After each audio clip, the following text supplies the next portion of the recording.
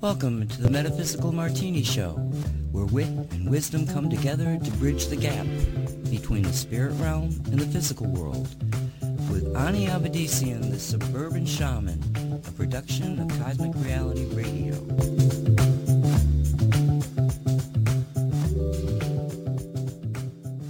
Hello everyone, I'm Ani Avedissian. Welcome to Metaphysical Martini. 3 parts spirit, 1 part rational mind. Add 2 drops of optimism. Give it all a good hard shake and pour. Dress it with the olives of grace and empathy. Sit back, sip slowly, and contemplate the wonder of cosmic creation.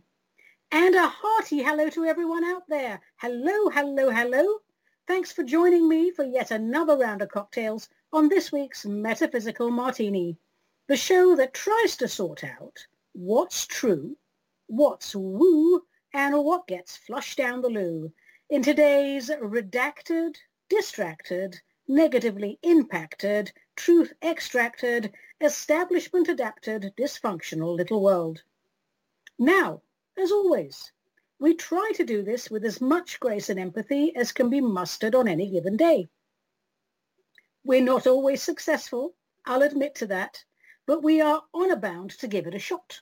And on this show, the Metaphysical Martini Show, we do love shots. Yes, we do. Our rally cry is, "Awaken, O my people. Do not follow the path of the sheeple, and do not give our God cause to weeple." If you're joining us for the first time, I extend a very warm welcome to you.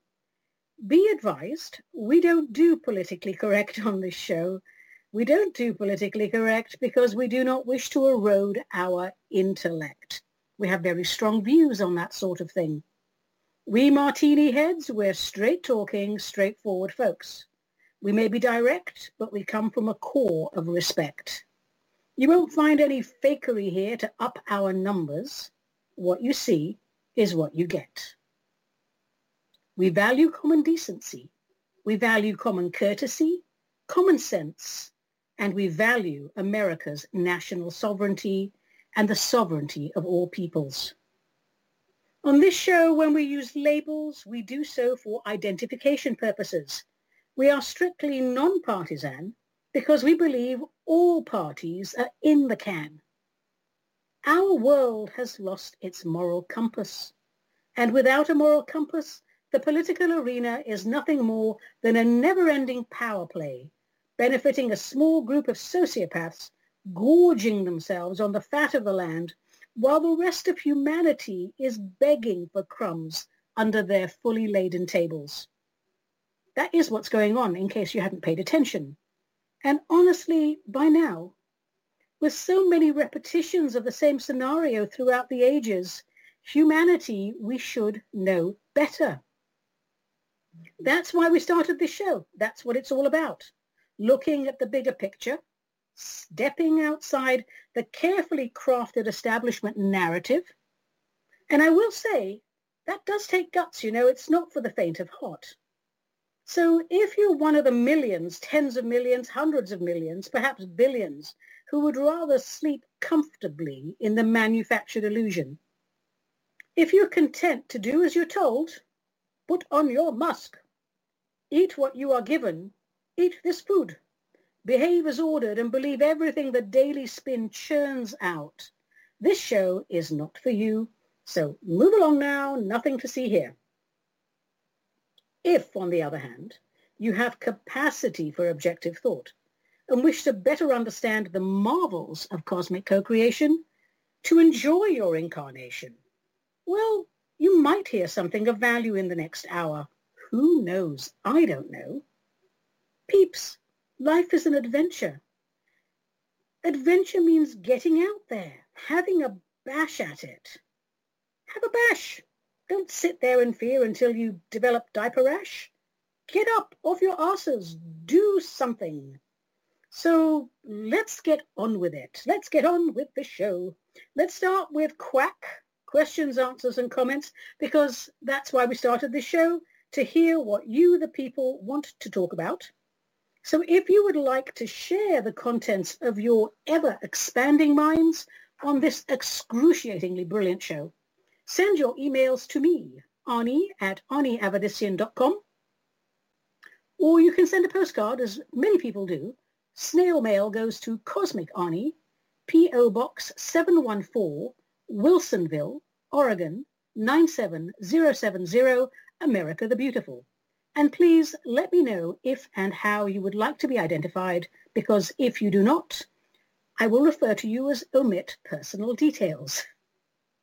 All right, let me have a little sip of my drinky poo. I'm often asked, do you actually have a martini when you do the show? Well, it's not always a martini, but it's definitely a cocktail. So let's shake up the fishbowl of perpetual perplexity and see what pops up. All right, so our first question comes from Arjun, A-R-J-U-N, who's from Dearborn, Michigan, who asks, Dear Ani, if a person swears allegiance to one particular faith and has remained committed to it for the duration of their life, will they be allowed to worship in the same way when they go to heaven? Well, Arjun, I do believe that as long as you don't seek to harm anyone, you are free to worship as you wish in heaven. Now, here's the thing, and we figured this out after we've been up there for a while. Religion, any religion, well, it's just a man-made construct, isn't it?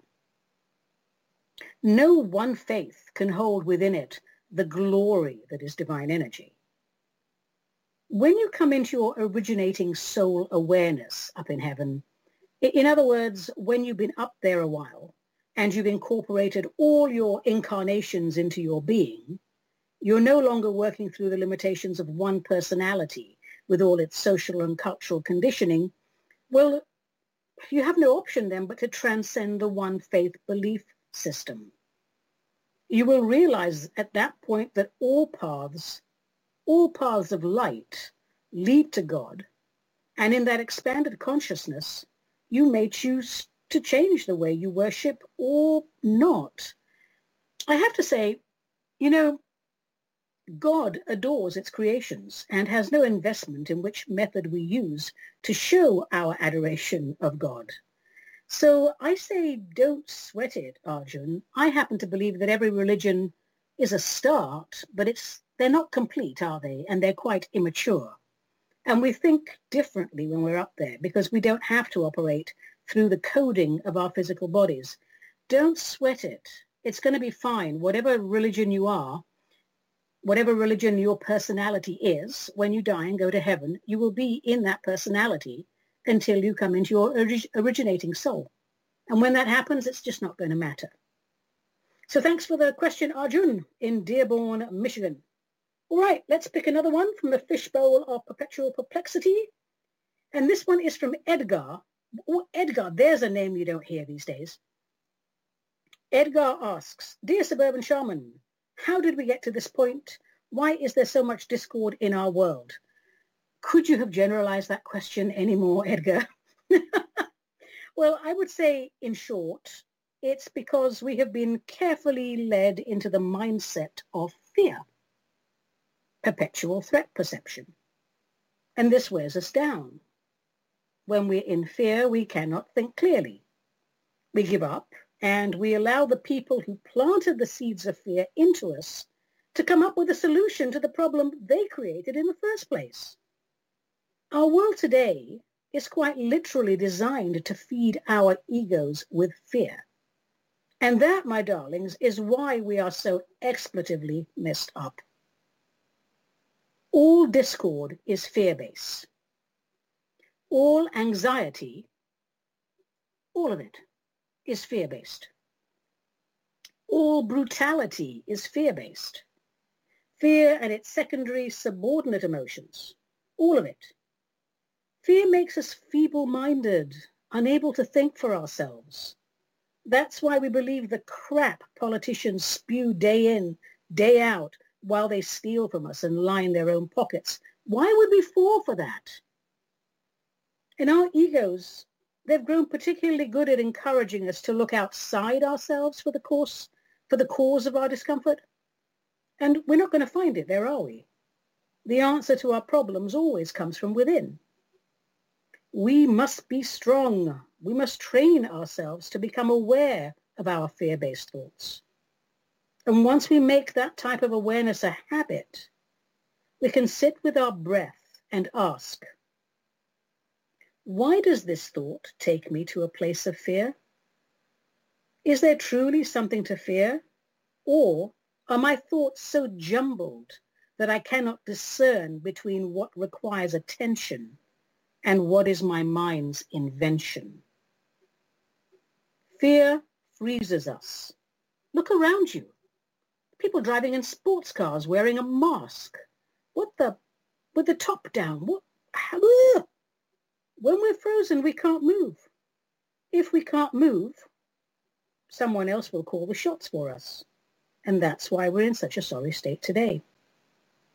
If you want a permanent solution to this, it's very simple.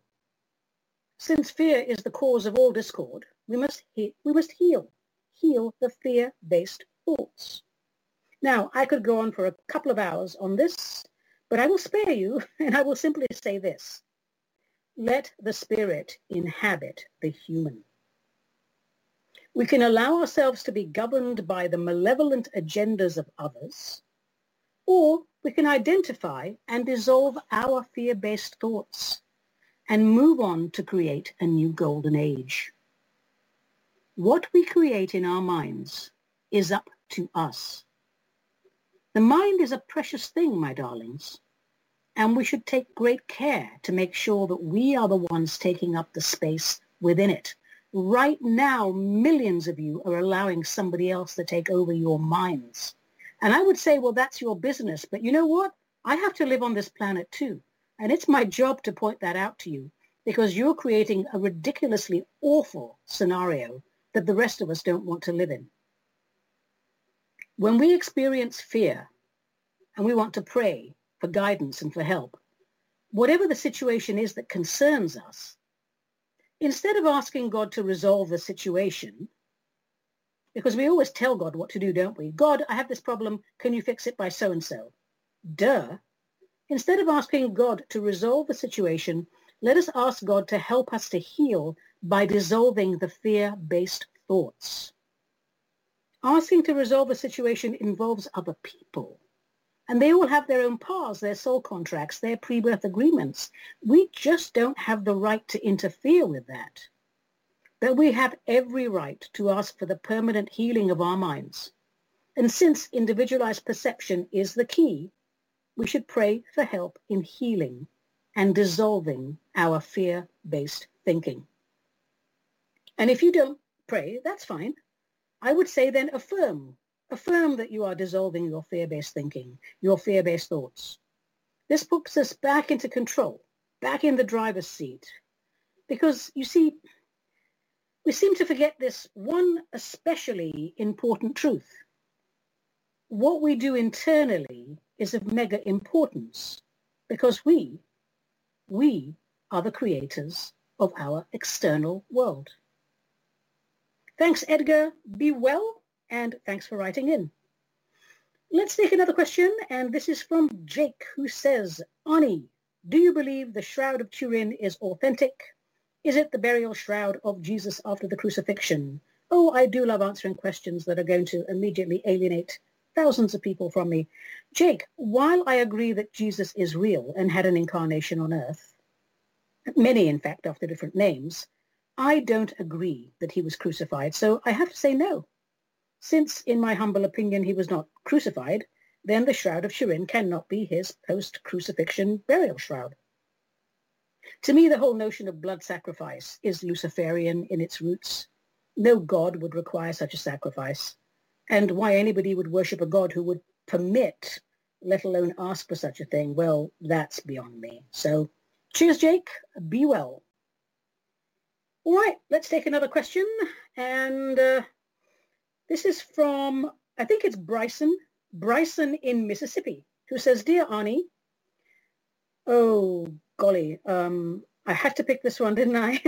Okay, let's start again. Dear Ani, a colleague recently made me aware of the global anti-Semitic act of 2004. I must admit it concerns me. I recently read the protocols of the learned elders of Zion, and my mind was blown apart. Everything they talked about is happening today. Is it true the Jews are trying to take over the world? I am not mocking you, Bryson. I am not mocking you. It just made me giggle a little bit. Because I happen to have quite a few Jewish friends in the world of academia. Well, Bryson, going to have to go with a no on that one. Jews, per se, are not trying to take over the world. I'm fairly sure most of them just want a quiet life, and world domination doesn't give one much free time. Bryson, it's good to have our minds blown apart from time to time, but we mustn't forget to put them back together again. So here's my thing on this. People get Zionism and Judaism confused. They are not one and the same. And please resist at this point, all listeners, please resist the temptation to be emotionally triggered by my responses to the question, because just the mention of the words Jewish or Zionist sends people into a tailspin. And once you're triggered, you stop listening and your minds hear what they want to hear and not what I am saying. And that is the beginning of mental illness, quite frankly. That's what I mean by feeble-mindedness. The inability to entertain, to discuss a concept contrary to yours. And we call that being frozen in fear. And frozen people are not functional. So the global anti-Semitic act of 2004, I think I'm just going to have to sum it up. It's been a long time. I don't think I read it since 2004, but when it was passed, I was surprised most Americans were not aware that it had passed, and that concerned me as much as the fact that it was written and passed. My opinion on this, on it, you can't legislate hate. You can't tell people not to hate. I mean, a crime is a crime. It shouldn't be a hate crime. That just doesn't make sense to me. You can't legislate anti-Semitism. You can't legislate any anti-race or tribe. The whole concept is ridiculous. The whole concept of hate crime is ridiculous. If someone wanted to pass a bill saying it was illegal to be anti-Armenian, I would laugh myself stupid. A crime is a crime. Why you commit the crime is a different matter, but the crime is the crime. I'm going to set it up for you. I'm going to sum it up for you, and you decide for yourselves what this means. So this is a summary of what the writers of the bill consider to be anti-Semitism. And by the way, I'm sure we all know that Jews are not the only Semites. I'm going to say that word one more time. Jews. Is anyone triggered? Are you triggered by the word Armenian?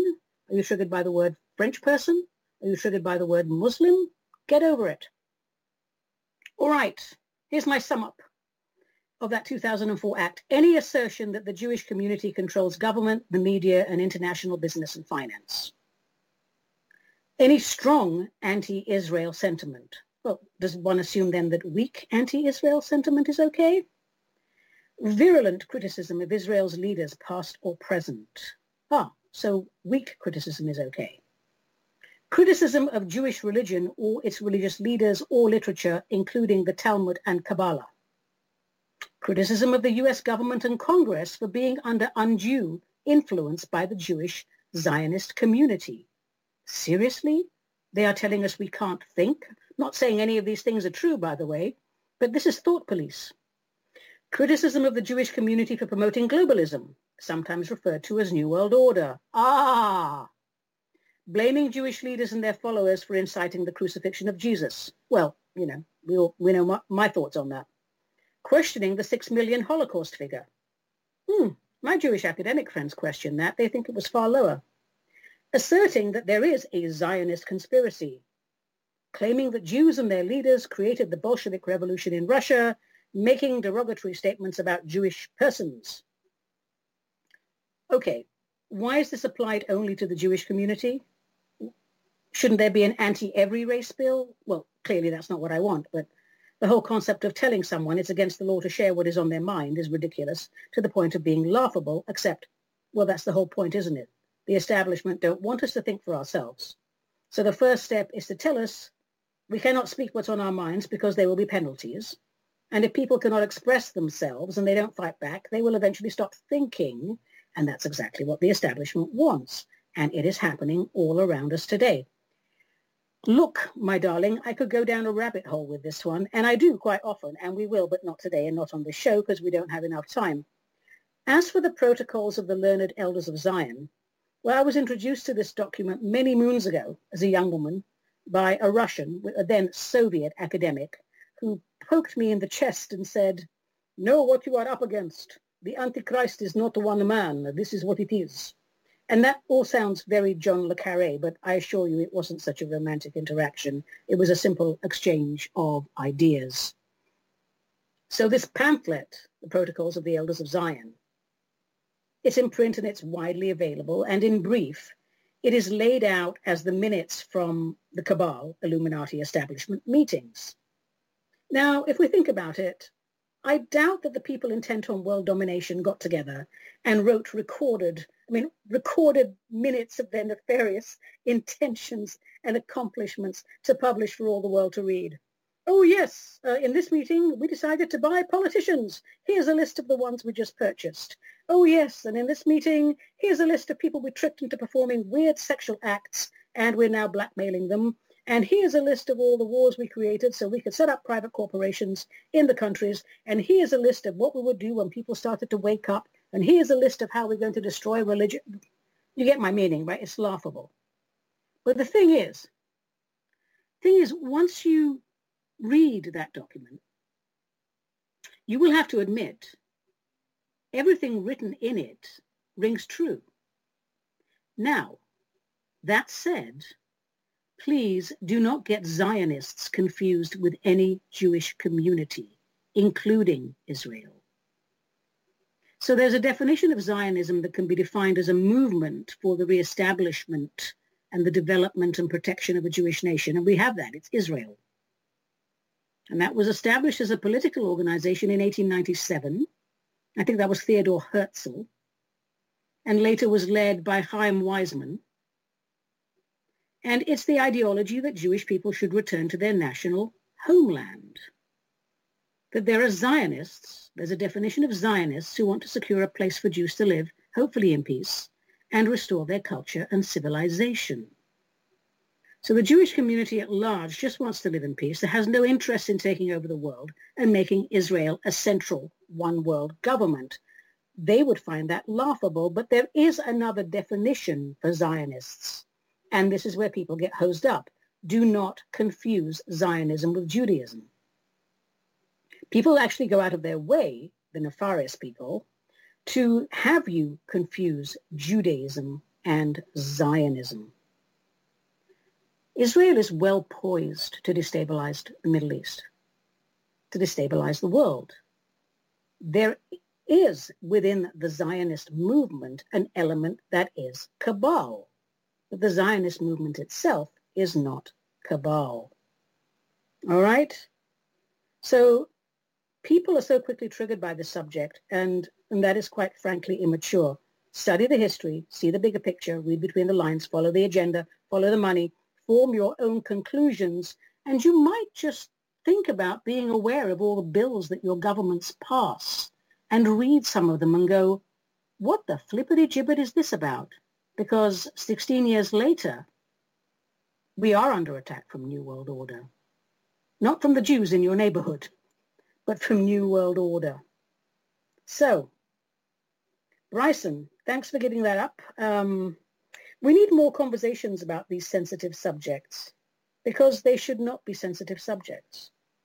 Sensitive implies we're too fragile and feeble-minded to discuss matters of importance. And guess who wants that? Yes, the ever-present, ever-evil establishment. Okay. Phew. Wow. I think a little sip of my drinky poo. And I to all the peoples of the world, may we all live in harmony. I drink to you. Oh, gosh, that's lovely.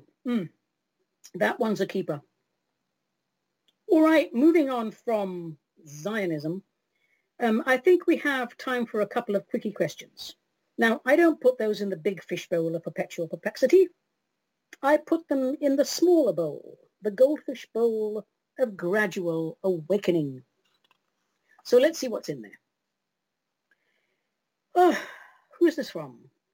From nobody. So, okay, dear Ani. So I would say this is from Omit Personal Details. What are your views on gay marriage? Do you think gay people should be allowed to marry under law? Wow. All right. She thinks how to approach this subject, because I think it's no secret that I bat for the other team, the team without bats. So I'll just give you my views on marriage. I don't have a problem with gay marriage. I have a problem with marriage. I have a problem with the words under law. I'll rephrase that. I have no problem with marriage. I have a problem with the words marriage under law. The state, in my opinion, should have no say in whether or not people marry. Why should it? It's none of their business. Marriage is a personal bond between two people, and the state should not be involved. I don't think it is in any way, shape, or form progressive to permit marriage between two gay people. That's all a con. Gay people don't require that the state approve their right to marriage. No one should need the state's approval.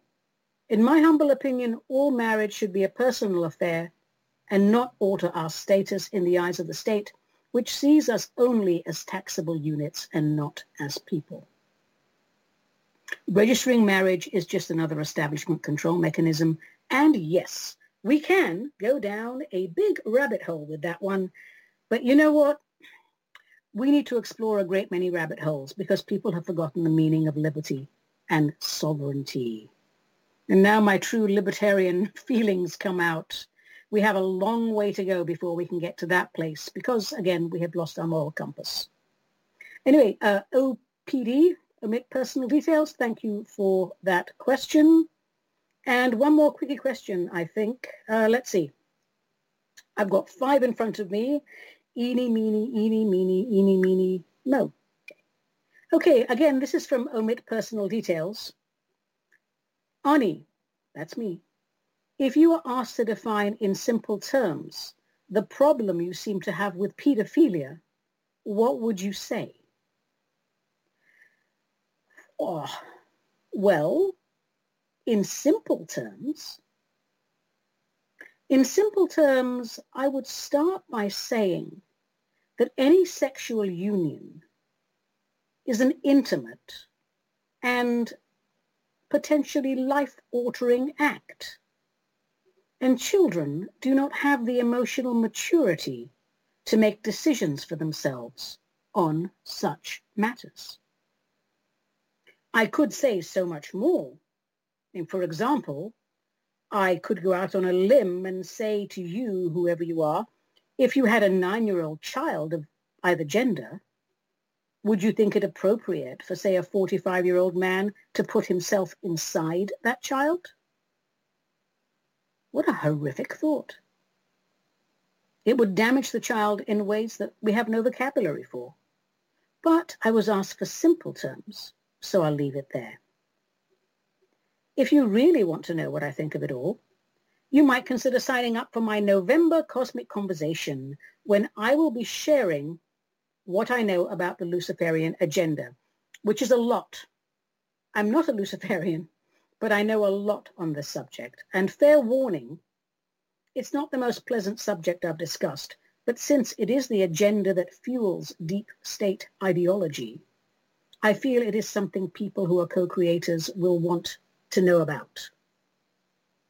If we take a look at what's going on in some of the school curriculums, they're beginning to discuss sexual acts in ways that I think are very inappropriate for the age group they're being presented to.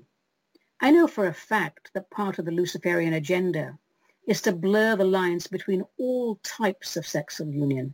I mean, eventually they will say it's perfectly fine to bonk an animal, which, by the way, it's not. So sometimes even I run out of words, and God knows I'm the most verbose person I know. Well, thank you for that question. And I think on that, we'll finish questions, answers, and comments. And I want to thank everyone who participated. We are getting some interesting questions. People are thinking more diverse stuff. Thank you, thank you, thank you. Keep them coming, and fantastic. All right, now it's time for Tarot A Go Go. A little what the heck with your favorite tarot deck. We are using the Robin Wood deck because it's pretty and I like pretty things. Today's card is the Two of Cups. So let's pick it up and see what it's all about. I'm letting the vibrations flow through me now in the true spirit of tarotology. Letting the vibrations of this card flow through me, the Two of Cups. Well, it is an attractive card. They're two well-dressed people with lovely golden goblets in hand, joining hands. It seems to me their eyes are closed, but not quite all the way. Now, these two, they know each other. They trust each other.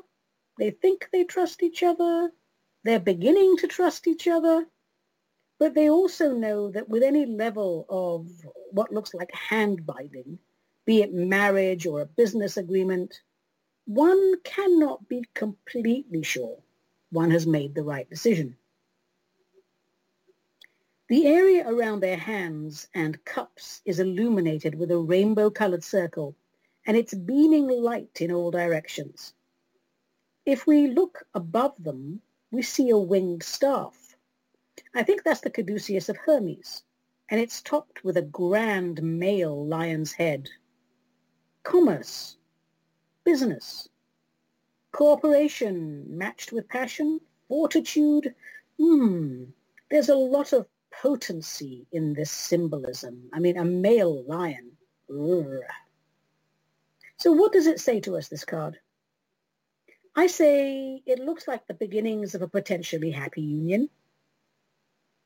A good exchange between two parties. It could be business. It could be friendship. It could be romantic. There's some sort of mutual respect. At least that's where it's starting.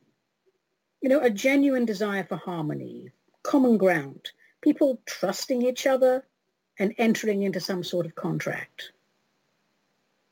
Now, what happens when I reverse this card? So let me reverse this card.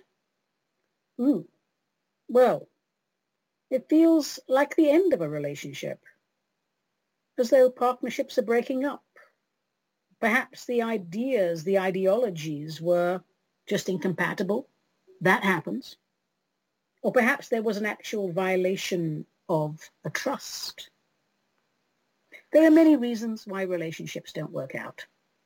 And it could be anything from, sorry, love, this just isn't working, to some really hateful behavior.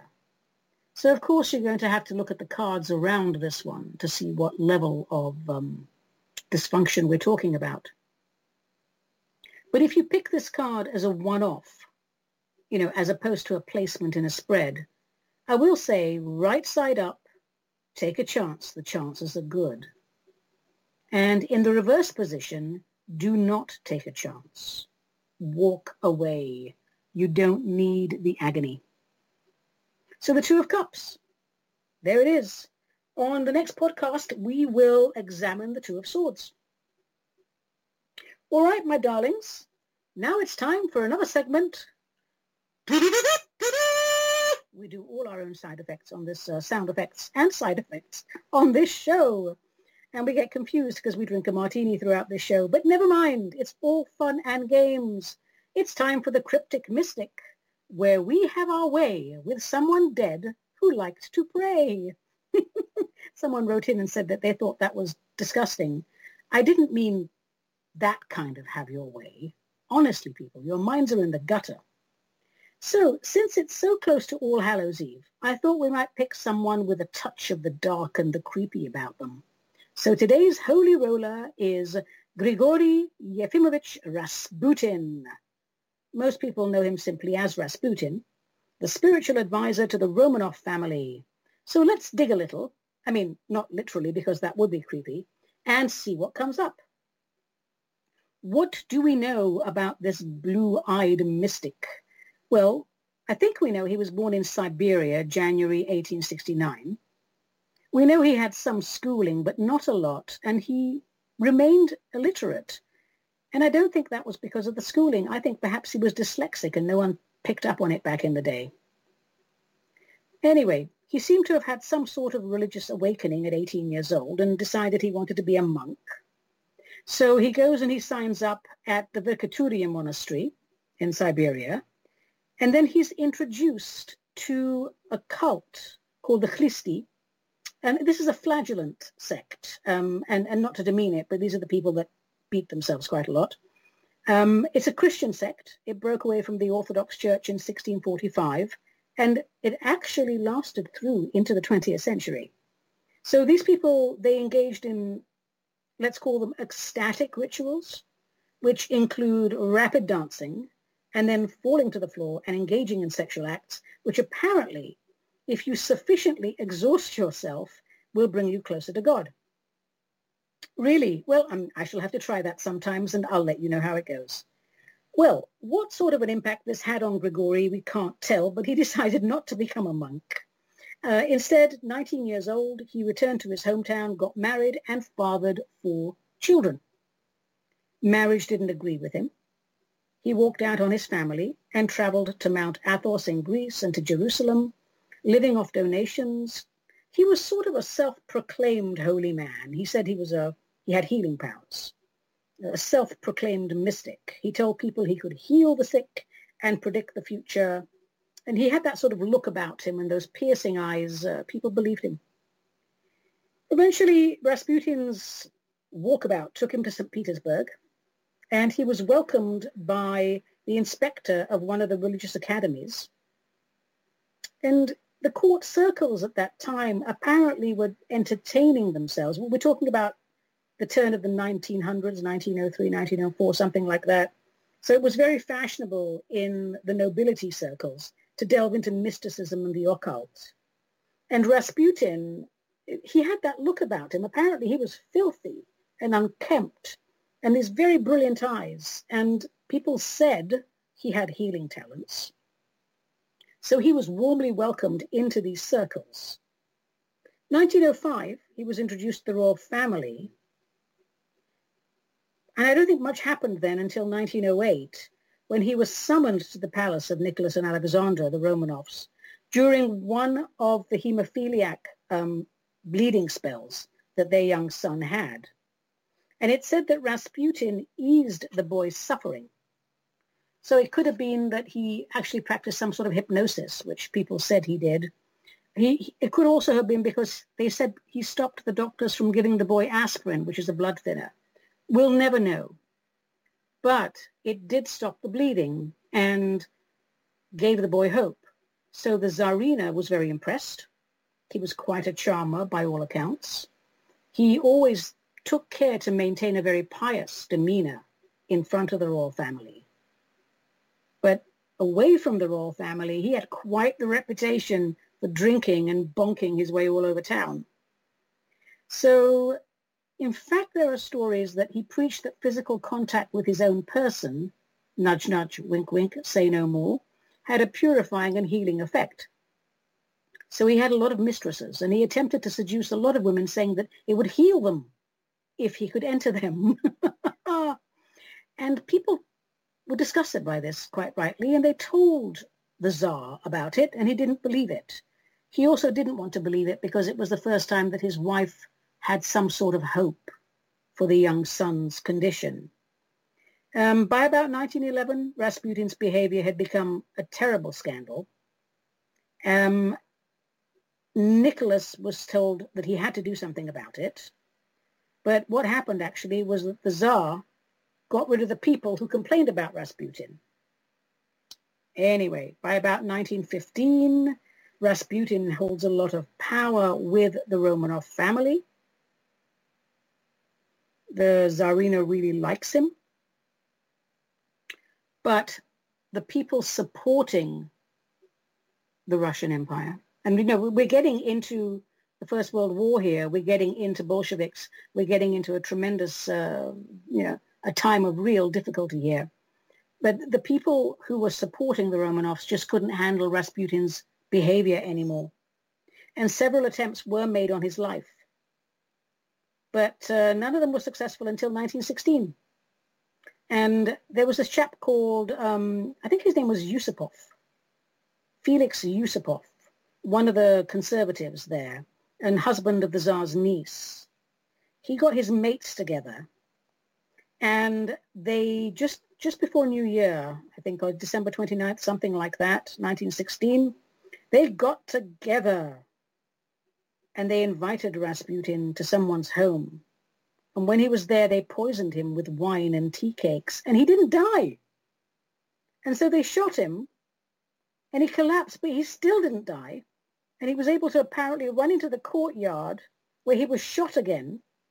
And by that time, the conspirators had had enough of him. They tied him up and threw him into a hole in the Neva, which was iced over at that time. And finally, he died by drowning. Wow. I mean, wow. That was the end, as we know, of Rasputin and also the Romanovs. In my opinion, he was not a holy man. He was a clever charlatan, a fraud with no formal training, skilled in the art of the con, not the holy roller people think him to be. The more I read about him, the more I sort of meditate on him, the more of a malevolent controller with no morals and no sense of propriety or decency he seems to be. And there you have it, people. He ended up being shot, chased, shot again, bound up, taken down to the icy river and drowned in a hole. I would say that was not a life well lived. Well, there you are. That was Rasputin 101. And now it's time for a little drinky poo. Oh, lovely. All right, my darlings, what shall we do next? Let's have a look. I think it's time for a little pat of poetry after all that murder. Yes, folks, after a hard day's shamaning, I like nothing better than coming home, putting my feet up, and having a nice cup of tea or a small drinky poo, and writing really bad, non-peer-reviewed poetry. Today's ditty is titled, Oh my God, I wish the election were already over. Here we go. The majority are not silent. The media are silent about the majority. It's all smoke and mirrors and illusion of collusion. If the truth cuts the darkness like scissors, after much screaming, we will see an end to this confusion. To choose left or right, such hilarity. To think we are ruled best by polarity. It gives me the creeples to witness the brainwashing of our sovereign people. No matter how loud we shout, it seems many have not yet figured it out. Green, red, or blue, it's always us they screw. Well, that was a cheery little ditty, wasn't it? Well, we're getting very close to the election. I think we've said all that we can say about the election. I don't know that anyone's going to change their mind at this point. The extremes in polarity, the contrast. At this point, I don't think people want to change their minds. They don't even want to know what the truth is. They just want to think that what they think is true. They want some sort of validation for that. Well, don't we all? All right. I think we should move on now. And now it's usually time for Plato Chips, where we quote a philosopher of note. But today, instead of highlighting yet another verbose windbag, we will have the best of the prophetess. Choice words from history's finest soothsayers. And that's not easy to say with a chipped tooth. Today's choice is none other than Mother Shipton. So who was this old gal and why do we care? Mother Shipton was born, we think, Ursula Southall in 1488 during the reign of Henry VII, father of Henry VIII. Although little is known about her or her parents, there's a legend that she was born during a violent thunderstorm in a cave on the banks of the River Nid in Knaresborough in the northern parts of England. Her mother, who we think was called Agatha, was just 15 years old when she gave birth, and despite being dragged before the local magistrate and asked to confess, she would not reveal who the father was. I'll say probably because it was the local magistrate. Anyway, with no family or friends, Agatha apparently raised Ursula in the cave on her own for a couple of years before a local abbot took pity on them and a local family took Ursula in. Now, benevolent and compassionate as the church was in those days, they separated mother and child. Agatha was taken to a nunnery in a land far, far away where she died some years later, never having seen her daughter again. But Ursula grew up around Knaresborough. Apparently she was a strange child. Apparently she looked a little witchy, or did they just make that up? They say perhaps her nose was too large, her back was bent, and her legs were twisted. Sounds like folklore to me. But either way, she was taunted and teased by local people. And in time, she realized that perhaps she'd be better off on her own. And they say she spent most of her days around the cave where she was born. And there she studied the forest, the flowers, the herbs, and the fairies taught her how to make remedies and potions. And it was from the fairies and the elements and the cosmic intelligence of Mother Gaia that she received her PhD in all things folkloric. We think that at 24 years old she met a young man, and his name was Tobias Shipton, and he was a carpenter from the city of York. York is a very pretty little town in the north of England. So they married. Tobias died a few years later, and they did not have children. But Ursula kept his name, Shipton. So now she's Ursula Shipton. And they called her mother later on when she was an old woman. That was typical. Now, we can't be sure how much of this legend is true, but we do know that 500 years ago, there was a woman called Mistress Shipton, and she lived in Knaresborough. And when she spoke, people believed her and thought of her as some sort of a prophetess. She foretold the fates of several rulers within her lifetime, and she told us that there were going to be ships made of iron. There was going to be a great fire in London. So there's the defeat of the Spanish Armada. And as well as making all her traditional remedies, she had another gift, and this was the gift of predicting the future. Apparently it started with small premonitions, but the more she practiced, as one does, she became more confident and her powers grew. And eventually she was known as Knaresborough's prophetess. And she made her living, quite a decent living apparently, telling the future. And she didn't die until 1561, age 73. That's a good run for that time. Ursula Shipton, 1488 to 1561, better known as Mother Shipton, soothsayer of Britain. Now, here's the thing. No written accounts of her prophecies appeared until 1641, and that was 80 years after her death. And they contained a number of, mainly regional predictions. But her legend grew through oral tradition, so the book was written, and I think we can say it was embellished a bit. And since 1641, there have been more than 50 different editions of the books and books about her, not just her prophecies. So I'm going to read a little bit of some of her little couplets and quatrains and her little, her little prophecies. Did she write them, though? This is the thing. Somebody came out years later and said, well, I might have written it just so I could sell some books. We'll never know. So here's a few little prophecies from Mother Shipton, or whoever the heck wrote them, still proving uncannily accurate. And now a word in uncouth rhyme of what shall be in future time. Then upside down the world shall be, and gold found at the root of a tree. All England's sons that plough the land shall oft be seen with book in hand. The poor shall now great wisdom know. Great houses stand in far-flung vale, all covered o'er with snow and hail. A carriage without horse will go. Disaster fill the world with woe.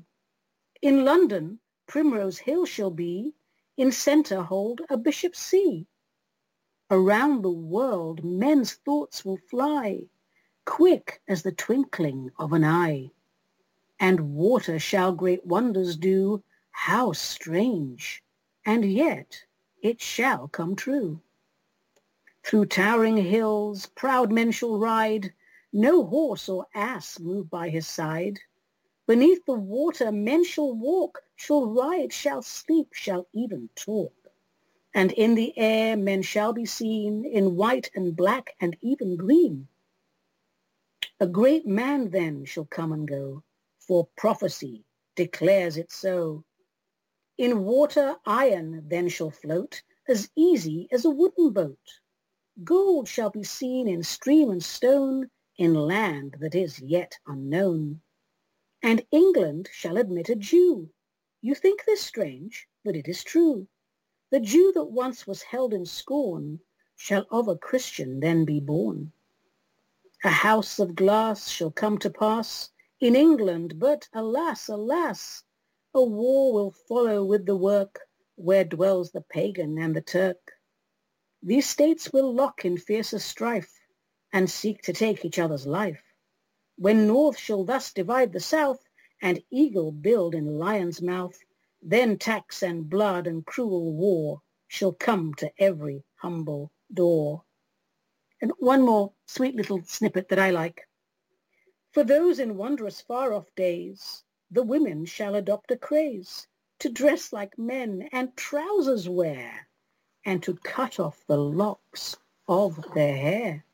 They'll ride astride with brazen brow, as witches do on broomstick now, and roaring monsters with man atop to seem to eat the verdant crop, and men shall fly as birds do now, and give away the horse and plough.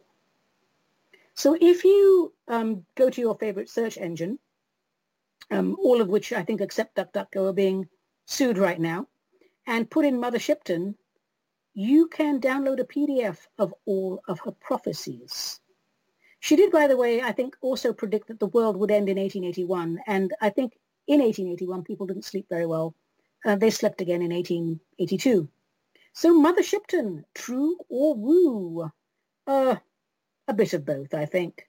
So the Shipton did exist. I visited her cave. She wasn't there.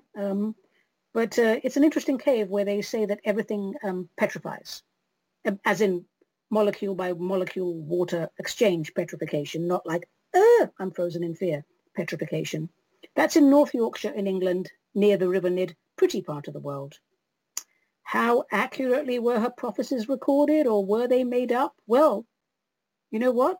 Someone prophesied and a great deal of them came true. So your guess, my darlings, is as good as mine.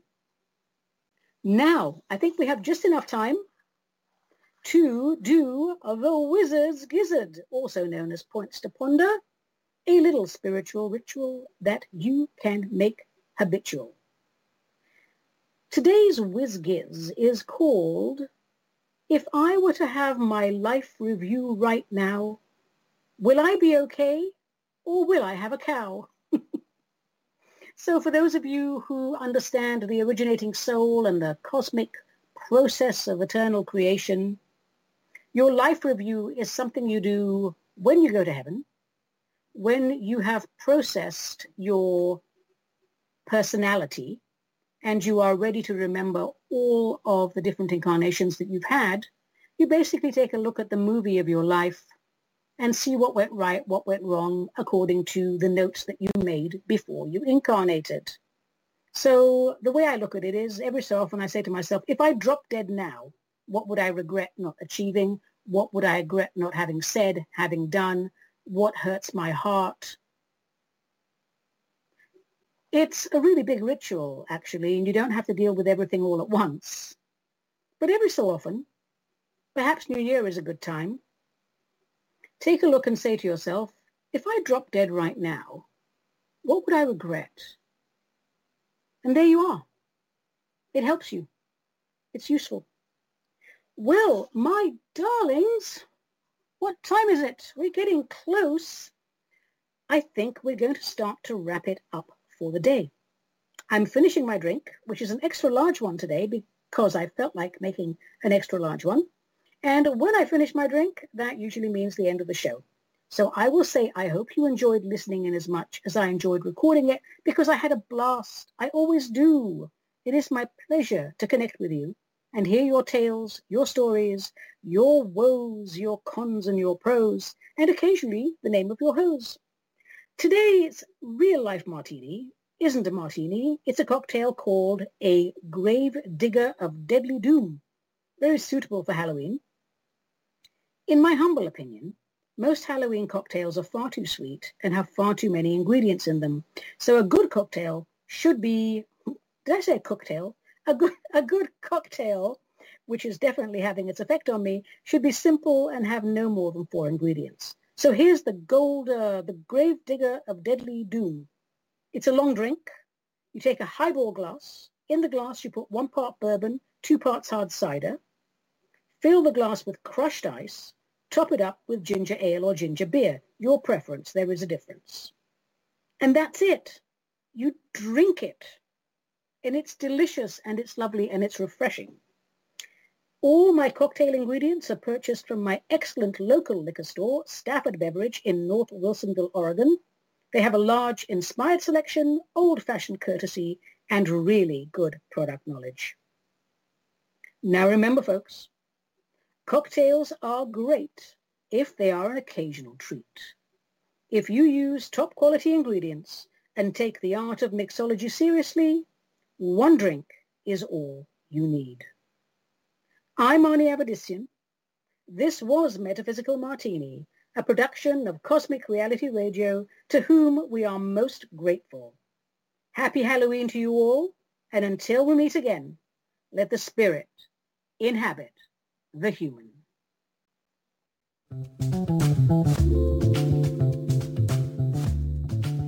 You have been listening to The Metaphysical Martini Show with Ani Avedissian, the Suburban Shaman, a production of Cosmic Reality Radio.